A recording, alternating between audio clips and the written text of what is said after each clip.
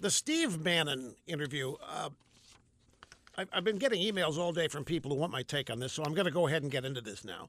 I got to tell you again up front, I don't know the guy. I haven't even. He's been in a room twice when I have been with the president, but I've never been formally introduced, even. And I've never spoken directly to him. So none of this is to me, based on any personal knowledge I have of Bannon or the arrangement that Trump and Bannon have. All I can do is speculate here, which I'll be happy to do. Now, the reason that Washington's in a tizzy today is because Bannon called Robert Kuttner at the American Prospect. This for an exclusive interview. This would be like Reagan calling Pravda. I mean, this would be unreal. Of all the people Bannon could call, he calls Kuttner at the American Prospect. He calls somebody that hates Trump as much as anybody hates Trump. And it was not off the record. He wanted whatever is in this interview Bannon wants out there, and it's out there. I watched Karl Rove react to it today, and he was beside himself. He just could not believe any of this. He couldn't believe any aspect of it. Thought it was the craziest, strangest, oddest, dumbest thing he's ever seen from any administration. I'm not going to share with the whole thing. I've pared this down to its bare essence. Bannon was in high spirits when he phoned me Tuesday afternoon. This is Kuttner. This is the leftist anti-Trumpist. Bannon was in high spirits when he phoned me Tuesday afternoon to talk politics about taking a harder line with China. He minced no words describing his efforts to neutralize his rivals at the Department of Defense, Department of State, and Treasury. Bannon said, "We are at economic war with China." It's in all their literature. They're not shy about saying what they're doing.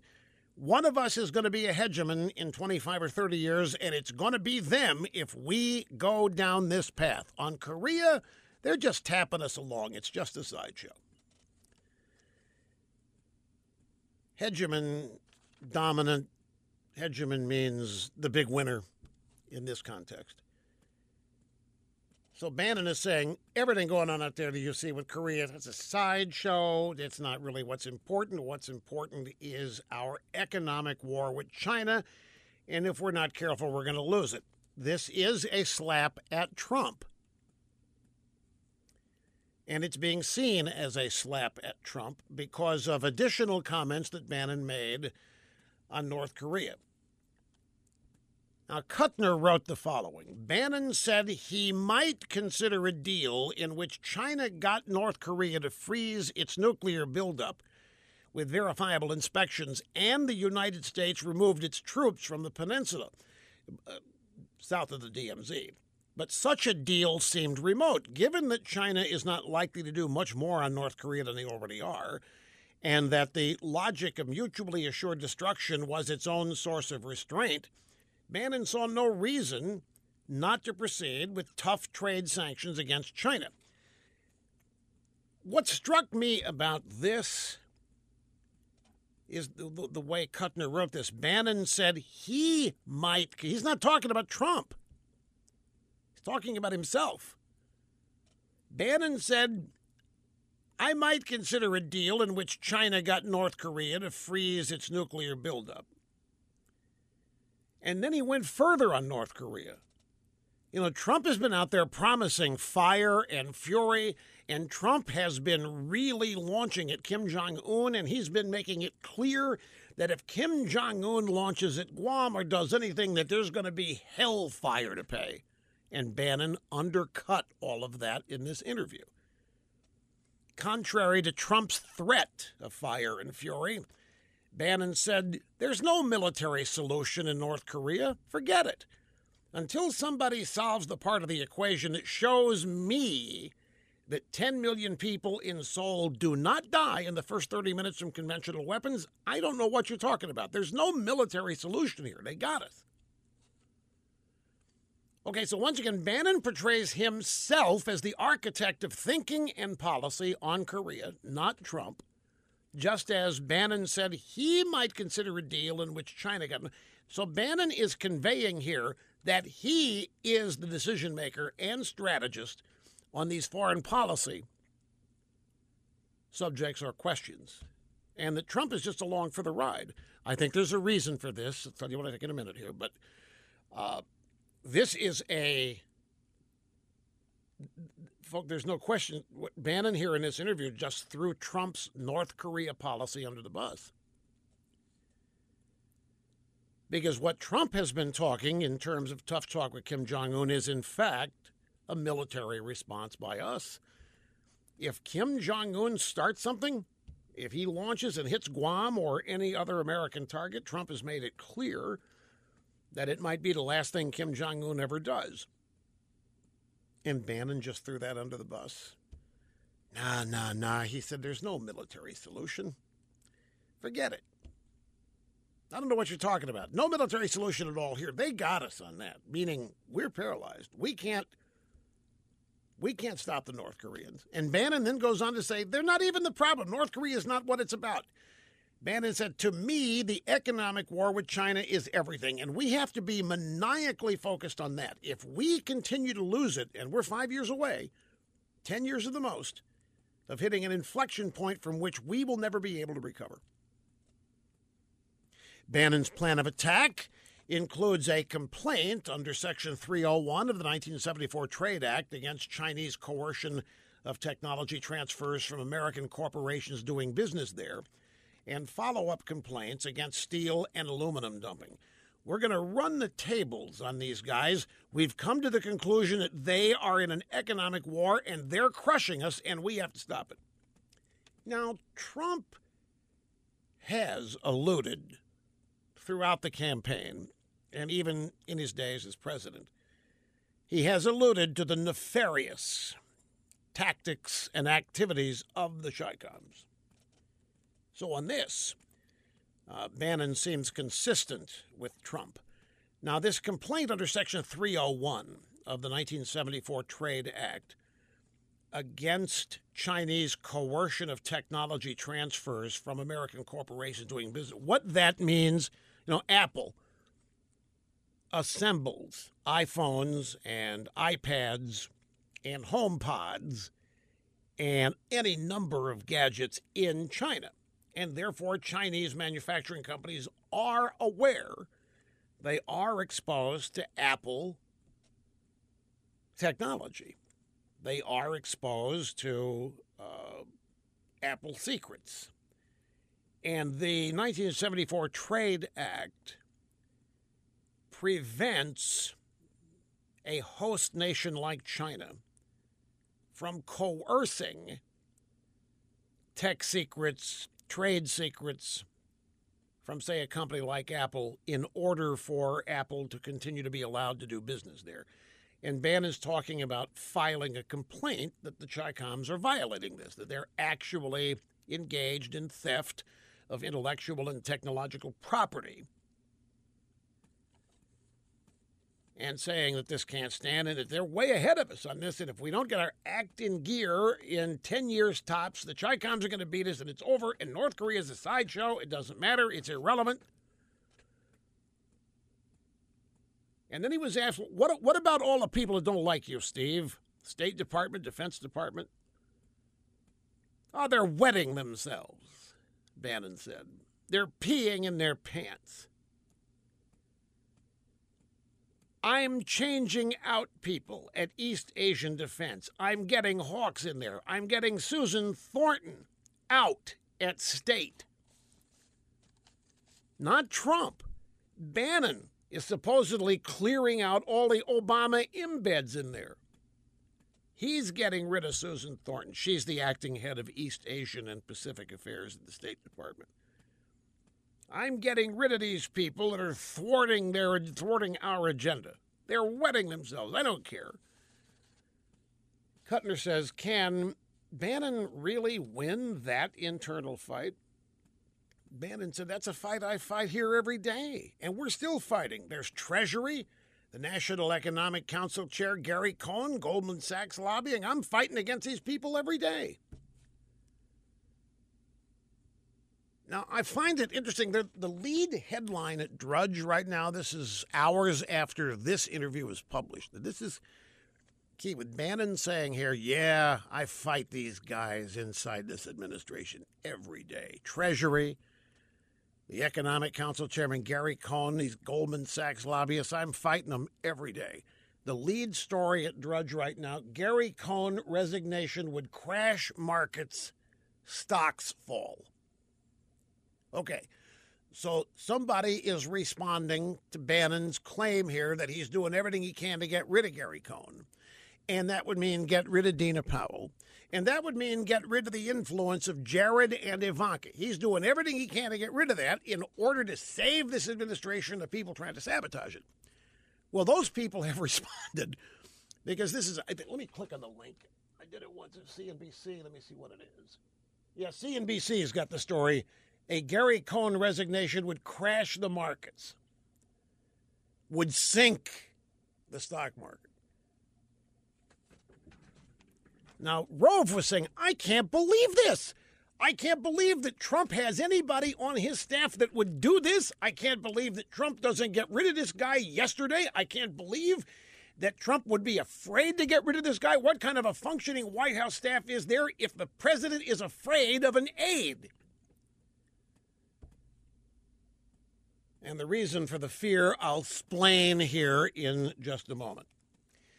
Final point.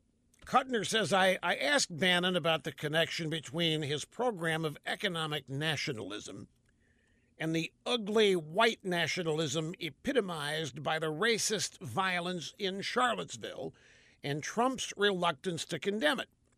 Bannon, after all, was the architect of the strategery of using Breitbart News to heat up white nationalism and then rely on the radical right as Trump's base. That is BS. And that is exactly the point I made in the previous hour. They're trying to characterize what you saw in Charlotte as the Trump base. And it's not big enough to be the Trump base. It's not even close. They're trying to portray you in this audience who voted for Trump as no different from those lunatics that you saw protesting the white supremacists, the Nazis, and the Klan in Charlottesville. And Kuttner is doing it here in this question to Bannon. Bannon's answer to this was to dismiss the far right as irrelevant. He sidestepped his own role in cultivating it. He said, ethno-nationalism, it's losers. It's a fringe element. I think the media plays it up too much. We got to help crush it and help crush it more. These guys are a collection of clowns, is what he just said about the Klan and the Nazis and the white supremacists, a collection of clowns. And Rove was upset. Collection of clowns? Is that the best you can do? They're worse than a collection of clowns. People laugh at clowns. What do you mean they're a collection of clowns? That's horrible. That's rotten. Is that the worst you can say about them? People are having that kind of reaction. But then Bannon said this, and this is one of the top three things in this interview that's got Washington going. The Democrats, Bannon said, the longer they talk about identity politics, I got them. I want them talking about race every day. If the left is focused on race and identity, and we go with economic nationalism, we will crush the Democrats. We'll wipe the floor with them. So Bannon's claiming he loves the media focus on this stuff. He loves the Democrats running around acting offended and outraged. Identity, politics, race, that's the greatest distraction we could have foisted on them ever. Let them keep talking about that, and we are going to steamroller them with massive economic improvements. But once again, the overall flavor of the interview is that Trump is not President, Bannon is. That Bannon's doing all these things. Trump's taking advice and doing it. I want this. I'm doing this. You give me that, and I'll take that.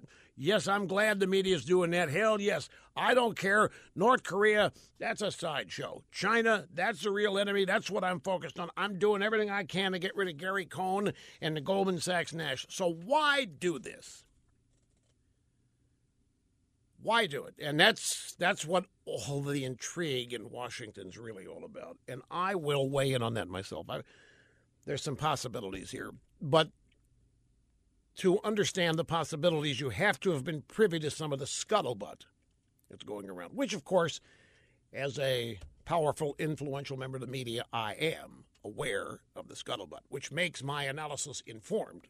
Okay, one of the possibilities with Bannon and doing it, by the way, Bannon has now spoken again to the UK Daily Mail saying, hey, this was good today, this interview with Kuttner, because it took all the focus off Trump today. It put the focus on me, it took the focus away from Trump, and that was good. I did a service. And to the extent that it took the focus off Trump, it did, but it's by no means going to change anything in that regard. The media is not going to forget about Trump, is the point. So the scuttlebutt is, folks, for the past month that Bannon's been on the outs and that he was just a gnat's eyelash away from being fired. But Trump is reluctant to fire him because of what Bannon knows, and would rather keep Bannon inside the tent and maybe isolate him rather than fire him and have Bannon go out there and start launching on Trump, because there's a fear, I think this is misguided, but there's a fear that Bannon could talk Trump's voters out of supporting it. Let me ask you, if Bannon leaves the White House, he resigns or is fired, and then goes back to Breitbart or goes on TV and radio every night, starts down talking Trump, is it going to convince you to abandon Trump? It won't. But apparently there's people inside the White House who think that Bannon has that power, that nobody else, only Trump and Bannon, could actually destroy the Trump connection with his base. The other possibility here is related to the first, that Bannon goes out and does this because he's heard and knows that Kelly doesn't like him and Trump's mad at him and wants him gone. And so this could be almost an example. Okay, you fire me, look at what you're in for. This is just a taste of what I'm going to do to you. There's all kinds of intrigue going on here with this. And this is what Karl Rove was. Karl Rove said, cannot believe that there's a presidential administration where an aide has this kind of power, the ability to be such a damn distraction. Now, there's another theory about Bannon, I guess the third one, and that is that Bannon doesn't want to resign. He wants to get fired. And this theory, again, requires a belief that Trump's base actually loves Bannon more than Trump, and that Trump's base likes likes Trump because of Bannon. Folks, when I tell you this, don't doubt me. There are people all over Washington, D.C. who think that Steve Bannon made Trump, that Trump didn't have anything to do with it, and they think that Trump has words put in his mouth by Bannon. This is why when Trump had his press conference yesterday or whatever it was and started answering questions about Bannon, he reminds people that Bannon didn't come on until after he'd won the nomination for all intents and purposes. Trump he tries to make it clear that Bannon had nothing to do with him winning the nomination, that he hired Bannon to be CEO of the presidential campaign. And he goes to great pains. Look, I've known Bannon a while, but he didn't come on board here. He wasn't here at the beginning. He didn't have anything to do with this at the beginning. So there's something going on internally here. There has been a book that came out a couple of months after Trump's inauguration. The subject of the book was how Bannon was the architect of Trump's presidency. And supposedly Trump steamed over that, which I totally understand, by the way. I completely would understand if that's true. I also have been told long before Trump even ran for president that if you work for Trump, you sign a non-disparagement agreement, kind of like an NDA, a non-disclosure. You promise that you will not disparage Trump after you leave his employ. And you sign that, and there's you're agreeing it's like a $10 million penalty, potential lawsuit. I don't know if those things survived with White House staff basically having them.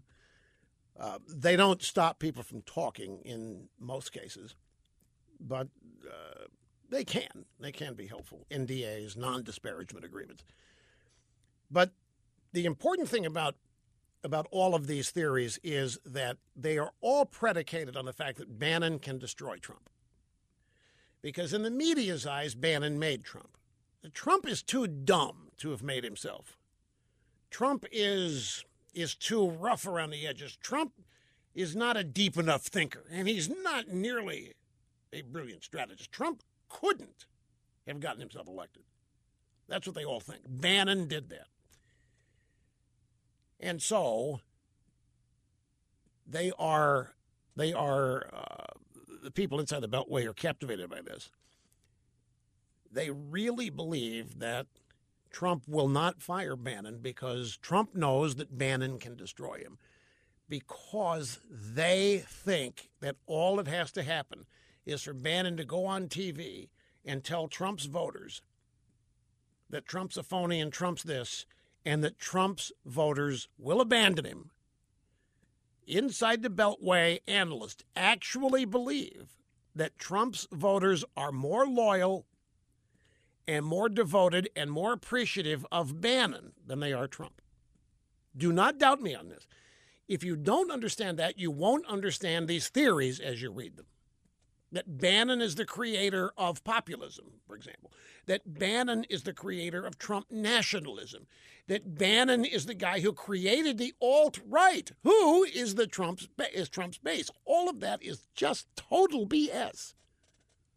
It was mainstream Americans that signed up and voted for Donald Trump. Mainstream Americans all over the country. There aren't enough of these ragtag wackos to elect anybody president. The alt-right, which nobody ever heard of, by the way, until Trump came along. I never heard of the. You ever heard of the alt-right, Snerdley? Last year, that's what I mean. You heard 5 years ago. You ever heard of the alt-right? I'll tell you what I heard. There's always been on the internet the alt discussion groups. I forget the name of them, but the alt. It's been a wacko fringe of the internet. And somehow alt-right ends up being created, and they credit Bannon with that. So inside the Beltway, the Washington establishment, Trump he really is a buffoon, folks. And that's why they can't believe he won. And they really think that Bannon could destroy him. And they think that Trump knows it. And so that's why they will tell you that Trump is very reluctant to let him go. Because Trump knows that Bannon could blow up his coalition. And I think it's so much BS, I can't tell you. But this is what they think. And I'm just sharing this with you because you're going to be hearing and reading about all this, and you're going to hear all these theories about what Bannon's doing and why he's doing it, and why Trump doesn't fire him, or why Trump will fire him, or why Bannon won't just quit. And I'm telling you, to understand the theories, you have to understand that the people talking about it think that Bannon's the Svengali, and that Trump is an empty vessel, wandering around every day doing what Bannon said, and that's how he got elected. Need to clear some confusion. I was not saying that an NDA is a non-disparagement agreement. I was talking a non-disparagement agreement and an NDA. Trump does both. He has non-disparagement agreements with some of his employees. Under penalty of $10 million fine, you are not allowed to disparage Trump while or after you work for him. Non-disclosure agreement's a totally different thing. You're not allowed to discuss or disclose anything you saw or witnessed or heard when you work for somebody or when you're in their employ. I'm telling you, I've heard that Trump has non-disparagement agreements in his private business. I don't know that they've carried over to the White House staff, but I'll bet they have. And I'll bet Bannon has one. And I'll bet a lot of people in there do. And look, I need to say this one more time, because every time that I explain it to the staff here, they can't believe. I am telling you, folks, there are what you would consider to be mainstream conservative blogs and websites who literally believe that Steve Bannon is what got Trump elected, and that Steve Bannon, if fired, could destroy Trump. There are people who think that Trump's base was created by Bannon. They are alt-right, white nationalists and so forth, and that if Bannon ever turned on Trump, that everybody that voted for Trump would abandon Trump if Bannon leaves. And I think that's just so much BS.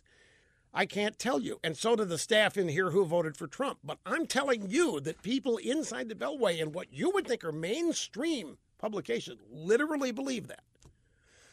Just like many of them literally believe that Russia colluded with Trump. No matter the evidence, they think it happened. There is so much visceral hatred, dislike, disappointment in Trump being president that these views are far more widespread than you would believe. I would venture to say that most Trump voters had never heard of Steve Bannon, even when he was named chief strategist. But that's not what they think.